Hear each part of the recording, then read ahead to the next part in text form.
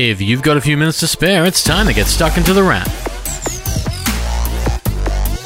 For the beginning of September 2020, you're tuned into The Wrap, Australia's fastest technology roundup. And this is one week where everything has happened because finally, yes, there's been another technology show. It wasn't one like any other because it has been entirely online. Well, almost entirely anyway. Normally around this time of the year, the mid-year European tech show that is IFA is on. But this year, leaving the country is a touch complicated. Leaving any country is complicated, so very few journos have travelled to Germany for the event. Everything has been online and a lot has happened. There's so much technology news this week we need to pack into 5 minutes. Well, we need to start now. Starting with phones, because there are a few more of those in the world this week, starting with Samsung. There were already a couple of new Samsungs in August, the Galaxy Note 20 and Note 20 Ultra, but Australia is about to get two new foldables from Samsung, sequels of sorts to its other foldable phones. There's the Galaxy Z Flip 5G, which is a 5G variant of its compact clamshell folding phone, coming for a little over $2,000, and there's also the Galaxy Z Fold 2, the second tablet that folds into a phone. Or is it a phone that unfolds into a tablet? Well, it's one of them, and this year it does away with the bezels some more, letting a 6.2-inch phone unfold into a 7.6-inch tablet. It'll include pretty much everything you'd expect a phone to have these days: several cameras, Bluetooth, Wi-Fi, plenty of memory and storage, and 5G, plus a foldable screen, something that really stands out. It also comes with a $3,000 price tag, which also makes it stand out. There are other ways for phones to stand out though. ZTE has a phone coming that has a camera under the screen in an almost invisible way. There's no word on whether the Axon 20 5G will come to Australia, but if it does, it'll bring a phone with an under-screen camera to market, and it may not be alone. Xiaomi says it has one coming next year as well. Tablets are also big news at IFA, where TCL and Lenovo have both shown new models meant to take on the iPad and iPad Pro, as well as Samsung throwing an extra model into the ring. If you're surprised to see so many competing with the iPad, we've been told by at least one manufacturer that tablets are still big business, particularly in the education space, and while big phones and computers make a dent, tablets still clearly have a place. There are also new TVs from Samsung coming, one of which is a water-resistant terrace TV for the outside patio, while Samsung also joined big screens properly with a short throw projector in the Premiere. Entertaining at home is still clearly a big deal,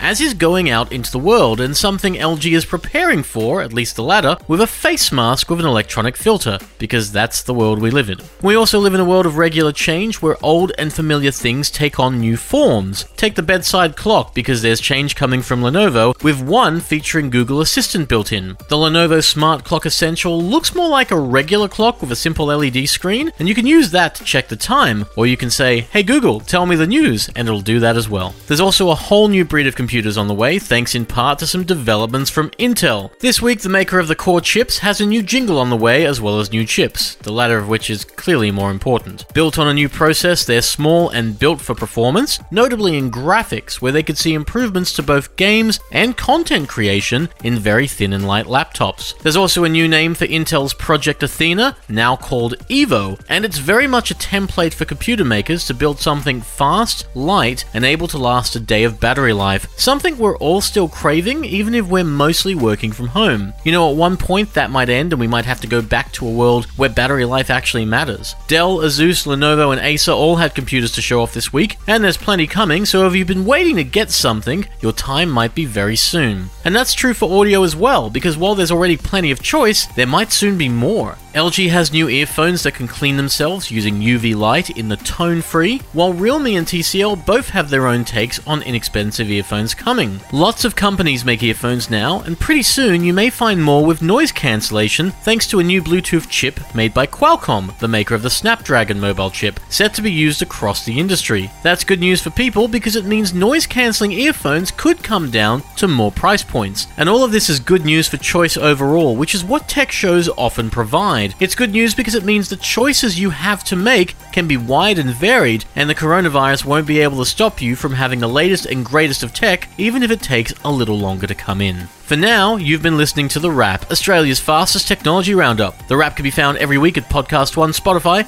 and Apple Podcasts, and The Wrap will be back next week for more Tech in 5. But until then, have a great week. Stay safe, stay sane, and take care.